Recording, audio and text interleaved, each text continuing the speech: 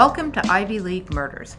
My name is Sarah Alcorn. I'm a Harvard graduate and a private investigator. And my name is Laura Rodriguez McDonald. I'm a University of Miami graduate, longtime crime aficionado, and part of a fourth-generation NYPD family.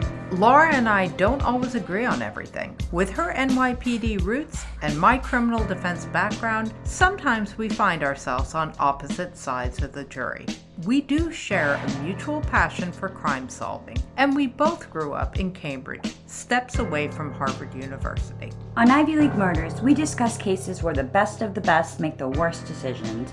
We look at people who seemingly have it all and throw it all away.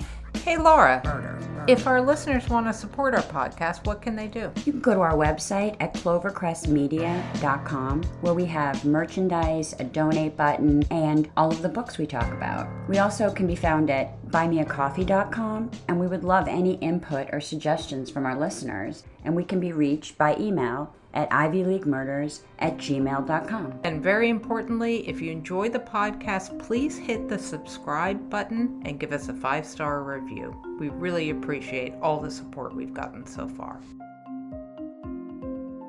So welcome back to Ivy League Murders. We have a very special edition for you today. My name is Sarah. And I'm Laura. It's not often on Ivy League Murders that Sarah and I get updates on cold cases. This week, we heard of new developments on the cold case of William Bradford Bishop, a fugitive who's been missing for 50 years. And we wanted to bring the news right to you, our listeners. We thought we had heard the end of the Bishop case after covering it in our first season. So when dramatic new information came to light, we were transfixed. As a baby, Kathy Gillcrist was adopted into a wonderful family, the Sidebottoms. Like many adopted people, Gillcrist was curious about her birth parents. At 63, she began a genealogical journey, and through an exhaustive DNA search, found out that she is the biological daughter of William Bradford Bishop. It started when Gillcrist spit into a tube and sent it off to 23andMe, the genomics and biotech company that tests your DNA sample and reports back what it finds. It can help users find blood relatives, links to their family tree, and learn insights about potential genetic variants in their overall health. Gillcrist has always known she was adopted. It was only as she approached retirement a few years ago that she decided to try and learn more. She was ill prepared for the information that would soon find her. So who was William Bradford Bishop? And for those who haven't listened to our first season and our episode on Bishop, Bishop was a Yale graduate and former Foreign Service officer. He worked in espionage and he spoke 5 languages. In 1976, after losing a promotion, Bishop methodically planned and murdered his wife, 3 sons, and mother. He then drove the bodies to a remote area in North Carolina, placed them in a hole, put sand over them, and burned them. Except for a brief sighting in Jacksonville, North Carolina later that day, Bishop was never seen again. This is a case that has eluded authorities for over 50 years. Laura, when we first heard about the DNA breakthrough in this case, we were very excited to report on this. We never imagined that we would have the honor of speaking to Kathy Gillcrist with new information. Welcome, Kathy. Welcome, Kathy. This is amazing. Thank you. Thank you. It is pretty amazing. I will agree with that. Wow. I mean, where to even start? Yeah, we wanted to start. How did this incredible journey begin for you? Actually, I said I was getting ready to retire from teaching. I had known all my life that I was an adopted child. And actually, I was adopted by wonderful, wonderful people who had great sense of humor. I was obviously quite different in my personality, in my behavior from the rest of my family, from my very quiet, hardworking parents. I was very outgoing. I was convinced as a child that I was going to replace Shirley Temple. Okay. And so my antics, I think, were a little bit scary for my parents at first.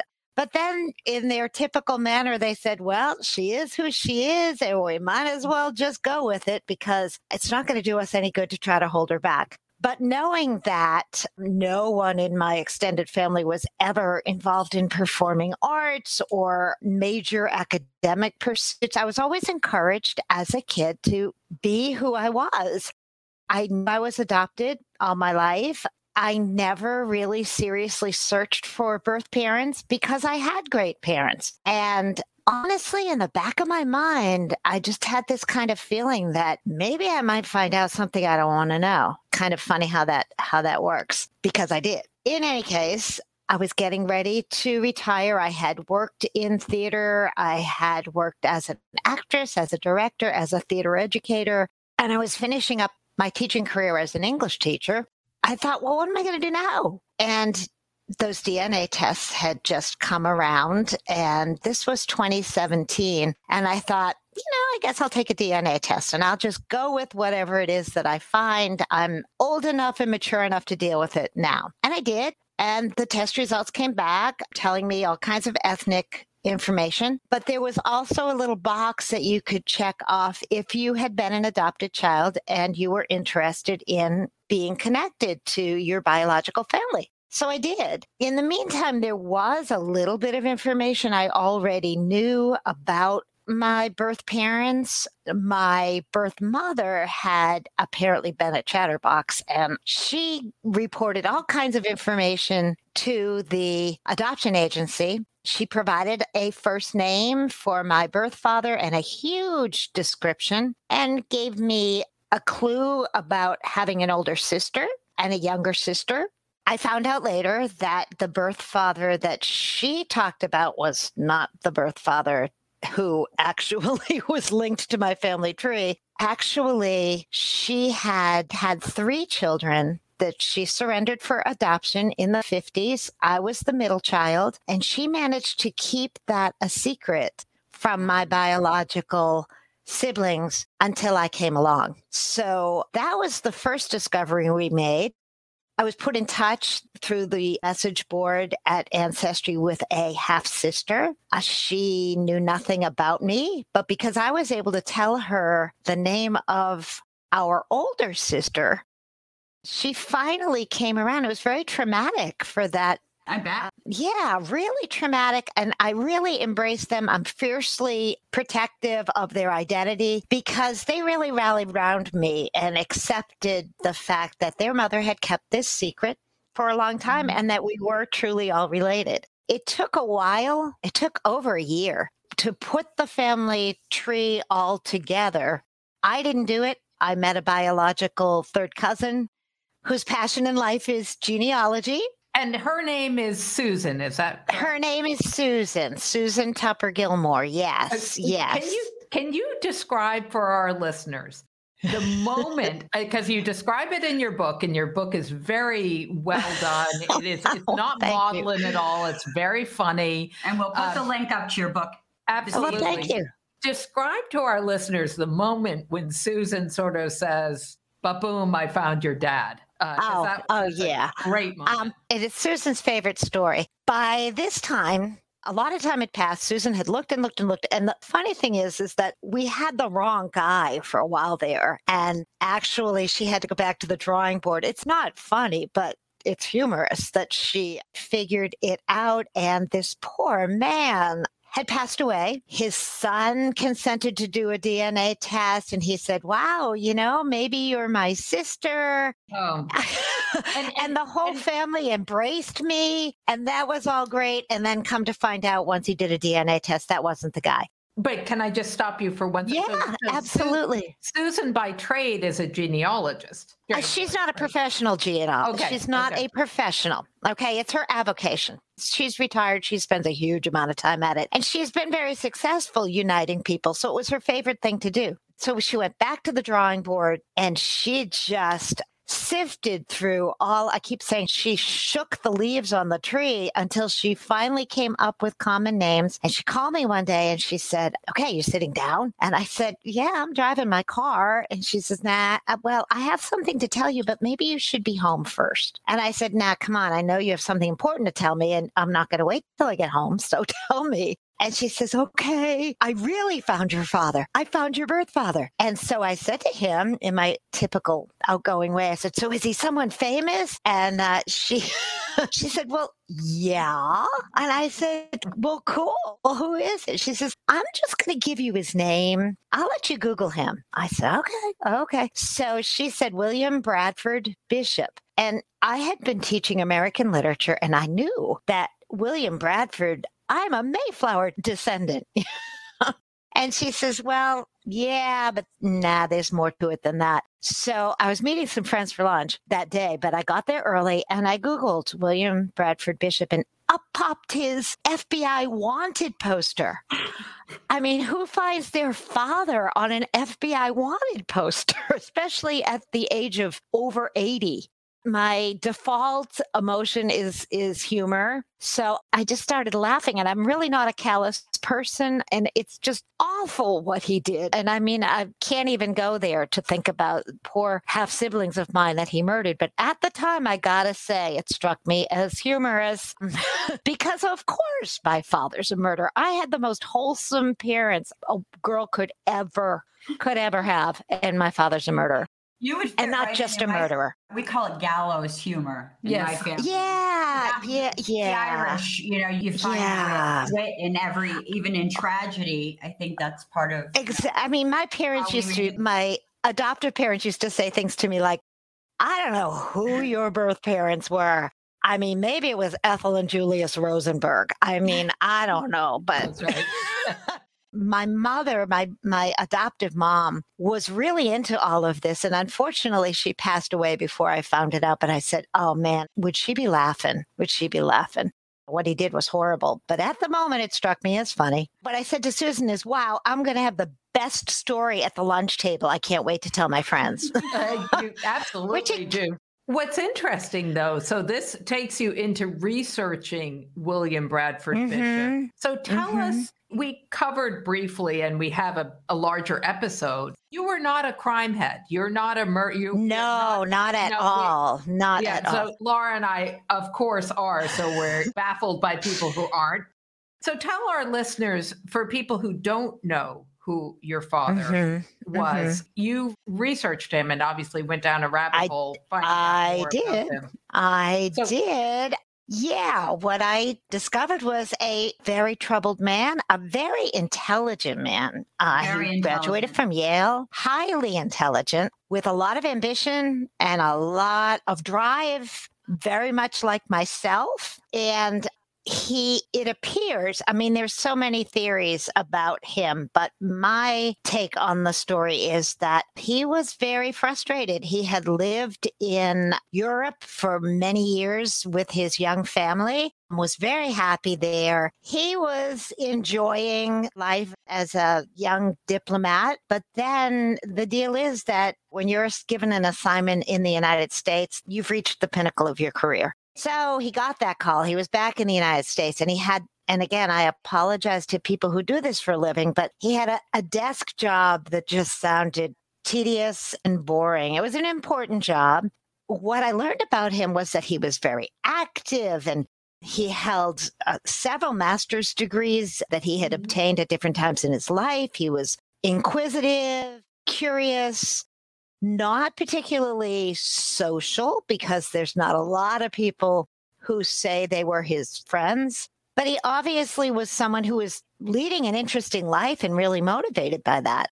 So one day, some rumors say that he was up for a promotion and he didn't get it, and that set him off. I do know from medical records that he was suffering from depression and insomnia. I did as well at exactly the same age, so I can relate to what insomnia does to a person. But he purchased a mallet, I guess, or the equipment to bludgeon someone to death, and propane and gasoline at a hardware store. And he went home and he bludgeoned his wife and all three of his sons, who, by the way, resemble me quite a bit. And then when his mother returned from walking the dog, she lived with them too. He murdered her too. Their bodies in a station wagon. and he drove them to this very secluded spot in North Carolina, and he set the bodies on fire. Interestingly enough, I am going up to meet, I've been contacted by the family of the forest ranger who discovered the bodies. That's amazing. They told me that he was haunted his entire life, as was his wife and even his daughter, who was just an infant when all of this happened. But they're anxious for me up there so they can show me, where that site was, very remote. But they say this had to be premeditated, because how would anyone even know to go up this dirt road and do this? But the forest ranger found the bodies. Meanwhile, Brad Bishop kind of took his time and ended up in Elkmont, Tennessee. His station wagon was found there, and he left. That's kind of chilling. He left in the console of the car a prescription bottle of antidepressants, which I interpret as his way of saying, I pulled this off. You figured out who did it. You'll never find me. I think I remember hearing a little bit about it because it was a big deal in the 70s. There's so many coincidences in this story, and this is one that just really sends chills up my spine. The weekend that my birth father was committing this horrible, horrible, heinous crime, I've been encouraged by my hometown Chamber of Commerce to enter the Miss Stoughton pageant. And it really wasn't something that was a really cool thing to do in 1976. But I was a student at Boston University at the School for the Arts. I was a scholarship student. They knew I had been involved in performing arts. So here I was doing probably the most wholesome thing a girl could do. And my father is murdering the rest of his family. Amazing. That's just weird. Then I took it from there, and there's so much about him. And as a matter of fact, there's a brand new twist that just happened today. Suddenly, because of the notoriety of this story, suddenly some of my cousins have emerged. I didn't even know. No one on Brad Bishop's side of the family has taken an ancestry test for obvious reasons. Who wants to say, I share DNA with this man? But they found me. And it's really interesting. I had a chat with a second cousin just today. And she remembers, she says, I will tell you, she says, I was quite a bit younger than Brad. But she says, when I learned the word narcissist, I said, that's my cousin Brad. That's just kind of interesting. Had she known him or no? Oh, yeah. Okay. Because her mother was actually Brad's first cousin. And so she and grandmother, Lobelia, who was Brad's mother, Lobelia was her very favorite great aunt and had been her mother's favorite. They know the whole story. She actually said, wow, finding out about you is the bright spot now in what was a really, really dark time in our lives. I was just thinking that. I mean, out of so much darkness kind of in interesting. this story, it's really nice that you can give some people some peace, like the family of the ranger. Exactly. Just your brightness, and you have this incredible energy is kind of can bring that to people. Absolutely. Maybe a little too much energy, but I got that from my father as well. But I wanted to ask, got a lot from him. I wanted to ask you, what does it do to you? I've researched this and read about finding, and I have experience with friends who have found birth parents and been disappointed by what they find, and it's really kind of disrupted their kind of identity. And you basically found out the worst thing anyone can find out. And I mean, how does that kind of shift your whole identity and yourself when you find out basically your father was a family annihilator and this is what you found out? Right. Well, the first thing I really need to do is tell anyone that I encountered that I do not have homicidal tendencies. Okay. I was a public school teacher for years and I never wanted to hurt anyone. Well, I might have, but I never acted on it in any case. You know, I'm older. I'm 63 years old now. And I mentioned that in my book. Had I made this discovery when I was 20, it would have impacted me a great deal. And it probably would have changed the trajectory of my life. At my age, I've had children of my own. I've heard a lot of stories. I worked as a CASA volunteer with foster children. I have a huge, very strong upbringing. The nurturing that I received, though, that's my mom and dad. It's interesting to hear where the genes came from. And truly every adopted child has their own feelings about their past. Fortunately, I was aware of my adoption through my entire life, and I never thought of it as a negative thing. If anything, I was a little obnoxious about telling other children that I was chosen, but their parents were stuck with them. There was never any problem with my self-esteem. I love it. But I'm fortunate that way. Luckily for me, it's okay. I love your description in your book. I just picture you as this really extroverted type of person in this family of very New Englandy, introvert, kind of humble. Like, what do we do with this kid? That's exactly right. In terms of nature nurture, you do in your book make some parallels between yourself and Bradley Bishop in terms of certain personality traits, and obviously not the homicidal.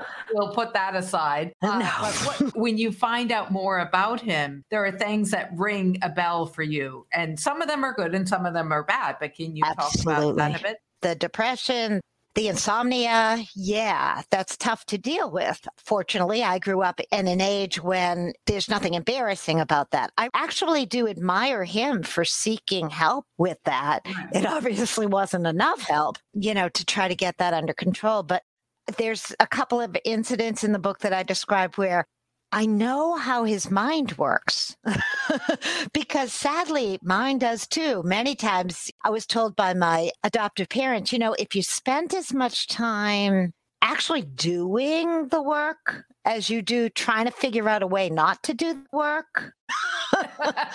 Yes. Because I know I talk about getting busted with a science fair experiment that I faked. Yeah. I admit it, but then I had to go back and retrace everything just to save face. And I see that that's exactly what Brad Bishop would have done. And that sometimes as a theater director, I was once told in a workshop that you create more chaos than you need. Why do you do that? I thought about that for lots and lots of years. And I said, yeah, I do that. And I think I do that because I enjoy the challenge of getting the chaos solved. And then I can pat myself on the back for it. Well, Brad Bishop, he created chaos. Not only did he murder, which was just awful and a horrible thing to do, but then, the whole trail of chaos. And then he patted himself on the back at the end and said, see, I did it. And now find me. I really identified with that. When Sarah and I were actually doing this story, DNA came up a lot. And I kept asking, Sarah and I kept saying, why aren't they doing DNA in Europe? And he could have other children. And I'm just curious what your thoughts are on, some people think he died in the Smokies. And I'll add to that, Laura, if you don't mind. I think this is such an unusual case because like we saw in the Golden State Killer, they traced familial DNA and found him that way. This is totally the opposite. You're innocently giving 23andMe your DNA saying, hey, look, I'm trying to find my family. And it turns out to be this guy. But I'm saying, this exactly. Could this be used as a tool to find him? Could you find you could possibly find siblings in Europe and we could find out where he's been all this time. Do you or do the police see that as maybe a way to track him down? It's interesting. I did contact the FBI right away because I'm a good citizen. And I thought, they've got files on him. And I said, hey, this is what I have reason to believe that this is true. And I also contacted the Montgomery County Sheriff's Department right away. And they did follow through, But what I asked for is, do you think that my DNA can be compared to DNA from the crime scene? Just to verify, just as the last, the missing link. And they've only responded in a sort of vague way that, oh, that might not be legally feasible. And I'll be with you, I don't understand that, because it seems to me that it would be helpful. There have been, I spoke with a reporter who did an in-depth report for the Today Show about 10 years. And he couldn't wait to get in touch with me and share his theories with me. He believes, as I believe, that that Brad Bishop went to Europe because I think that would be easy for him. Mm-hmm. Yeah. The thing about and he asked, do you think he has any children? I said, well, looking into what I know about Brad Bishop, that wouldn't surprise me a bit. I'm sure he has other children. But you know what? DNA is not a big deal in Europe as much. It's not because of the geopolitical structure of Europe. There's so much intermingling between cultures, because all those countries are so small, and we are a nation of immigrants. So that's why our fascination in America is far, far greater than their interest in Europe. Also, they still have different attitudes about, sexual habits and things like that. So, yeah, I think I could be of help. I was actually told by someone from the sheriff's office that I really am of no help to them in finding Brad Bishop. I tend to disagree. I think that maybe there are other relatives. There are possibly other children. But, as I said, there's so many moving parts to this story. And it's still developing as I'm discovering other people. I was given the phone number of, no, I wasn't. I was just given the name. And I think I'll probably be able to be in touch with Brad Bishop's college roommate. Wow. To be able to shed some light on his behaviors, Interesting. Now I'm curious because when did you wrote this book? When did I'm just curious because this story really just broke, correct? But you had previously. It just broke. The book was just published. Well, you know what? I started working on the story in bits and pieces just because friends kept saying, you need to write this down, because they were starting to lose track of this information. And I'm one of those people that, like in the back of my mind, if I'm going to start something, I didn't have a good reason. I had retired. I had no good reason not to do it.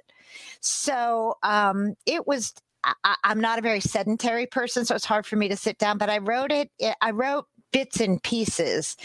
And then basically the pandemic is what got the book finished because I had time.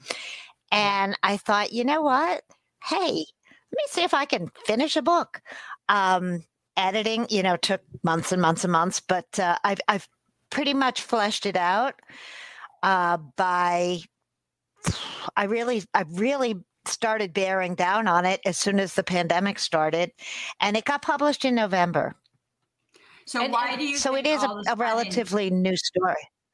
But really, within the last week, the story's just exploded, and I'm wondering what made it all of a sudden explode. First of all, this the beginning of March marked the 45th anniversary of the murders. Okay. So it's timely. It was 45 years ago. And, as I say, a local reporter here in Wilmington, North Carolina, drove down and interviewed me about, the story. She broke it.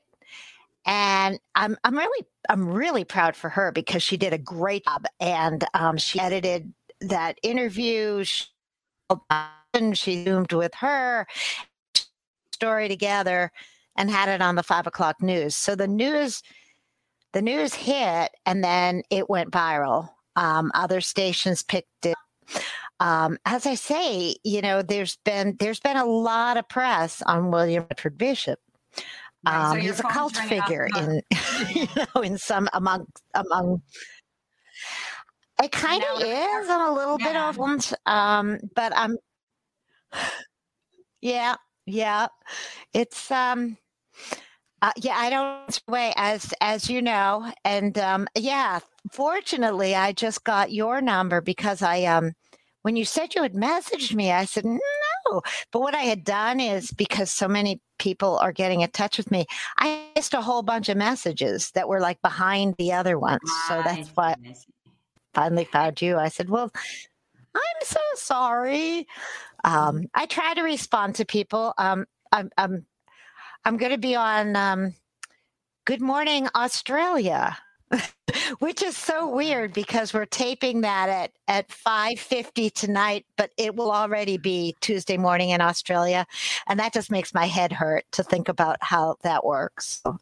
Can I ask you? I mean, I know, I'm sure when you think of your father, you think of your adoptive father because he was your father. But right, who was wonderful. Right.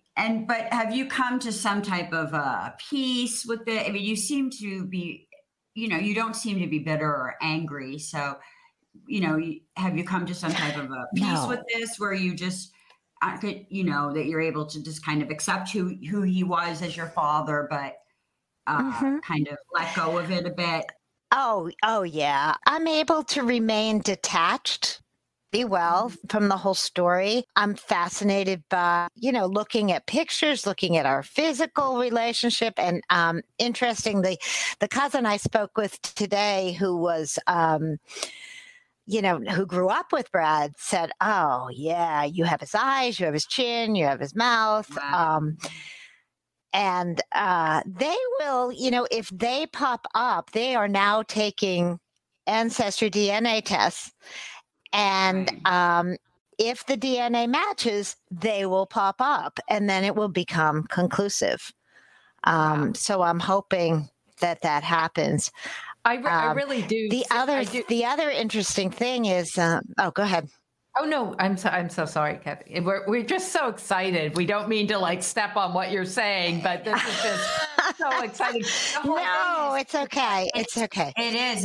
It's so thrilling, and your attitude is so phenomenal. And it is. I think this is just like the first domino to fall. I think that I think other people are going to start taking DNA tests, and this potentially could lead to, he may be passed away by now, but I think this could really lead to finding out where he lived his life all those years. I agree. But you may be the key to that. I have to say, I do see a family resemblance, definitely, between you pointed out in your book that you have certain facial features that are similar, and I see it definitely. Yeah. Those half brothers, little, round-faced, blonde-haired, straight blonde-haired boys. They look just like me. It's scary. But the most important thing I think about DNA is these tests. You do need to be careful because, that old adage, be careful what you look for. I know you've probably heard as many stories as I have about people discovering, their fathers are not who they thought they were, and family secrets are, revealed. And that's emotional. That's traumatic. It's not just, this story is not just all about me. It's about other people who are involved. And once again, I'm dragging, I did experience some guilt, a lot of guilt about dragging these half siblings of mine into this story because they didn't ask. They didn't ask to be dragged into it. They didn't ask to have to try to, wrap their heads around what their mother was doing. So I try to be compassionate about it. That was one of the questions that I had for you. Your birth mother, Louise, she never kind of knew that you were on this quest, or did she you never got to kind of talk to her about No. That must be frustrating. No, because it was closed. That was Well, I accepted it because she gave me life and she gave me to an adoption agency, and I had a wonderful childhood. So you thank her. That was I always said that the only thing I really wanted from my birth mother was to tell her thank you. And she did that. It's not my job to judge her. It was a different time, a different place, a different era, 1957. A lot of things were going on. So, and she never, ever gave any inkling. Wow. I'm sorry. You're very, very remarkable. Absolutely. Have you heard any other anecdotes about their relationship at all? Was it a casual fling? Was it a, have you heard? Do you know Nobody knows about how they got together? I suspect it was just a drunken frat party. That's all I can imagine. Because when I talked to Michael Austin, who had done some work, he said he interviewed Brad's roommate, and at that time they didn't know anything about him fathering a child, and Brad really wasn't into the dating scene. Brad had a long-term relationship with the woman he finally married, his hometown girlfriend. But I mean, seriously, she was in California, he was in Connecticut. But he did mention that one time they went to Cambridge in their senior year, but I think he might have gone to Cambridge before his senior year. I don't know. The other thing that we were actually talking about, my second cousin and I were talking about, is Brad did drop out of Yale for a year. He took a year off, and he left Yale in May of 1957. And he went back to Pasadena. And I was born in June of 1957. So, I'm trying to connect those dots. Did he know? My cousin said, this cousin said, well, if his parents knew about it, they kept it very, very, very quiet. But she believed it was, that was possible. She said he was in Yale, and then all of a sudden he's home. And then he went back and finished. Right. So, whether there was a financial transaction that took place, I don't know. I'm just speculating at that. I'm just putting pieces together. What's amazing about this story, about your story, is that I think there's going to be, as Laura said, I think it's the first domino that's fall. I think we're going to hear more as this story develops. And I hope you'll keep us updated. It'd be great to know. Oh, absolutely. Absolutely. And what's next for you? Yeah. As I say, things develop. Let's see. Well, book sales are doing pretty well. I kind of laugh because they keep sending e-books to Japan. So I guess they're reading the story in English. I am working with the Tamron Hall show. If Tamron Hall, they actually are looking at, it's a show that that will air, I think, on Thursday because they're taping it Wednesday. On long lost family secrets and the forgiveness that has come out of it. So they're, I think, perfect. Focusing more on. Yeah. And before we finish up, and can you let our listeners know how they can find your book?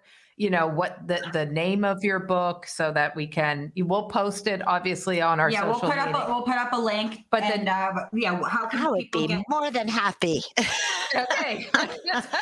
Sure. Tell our listeners. Sure. Yeah, it's the name of the book is It's in My Genes, GENES.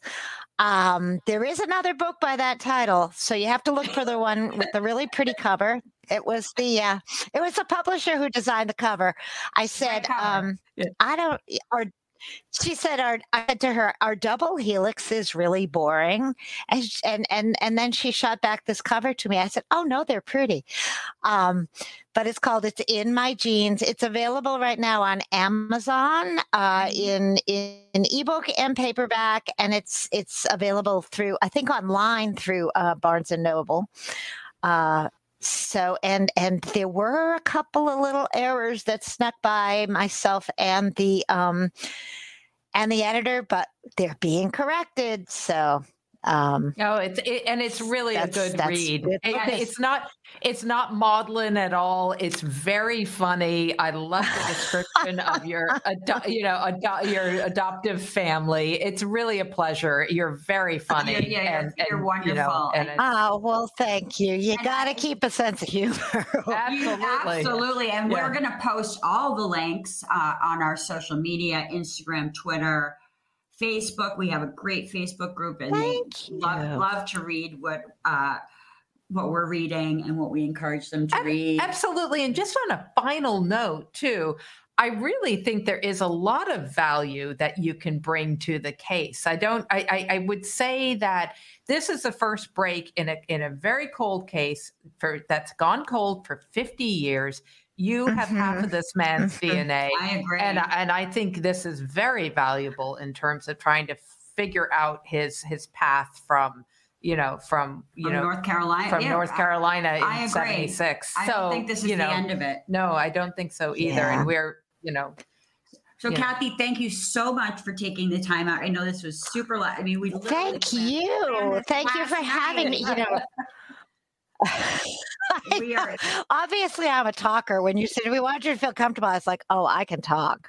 Oh, from reading your book, I was like, "Oh, please, Laura!" And we're all talkers. We can all talk the paint off the wall. So we're and of course, I love Boston. Yeah, love Boston. Wait, but my students used to say to me, "Go ahead." Oh no! Has this turned you into a crime head? And I just a little bit. I gotta say, say a little bit. Yep. You've caught the crime bug. Yep. And your roommate at BU was Gina Davis. Does Gina Davis know about your?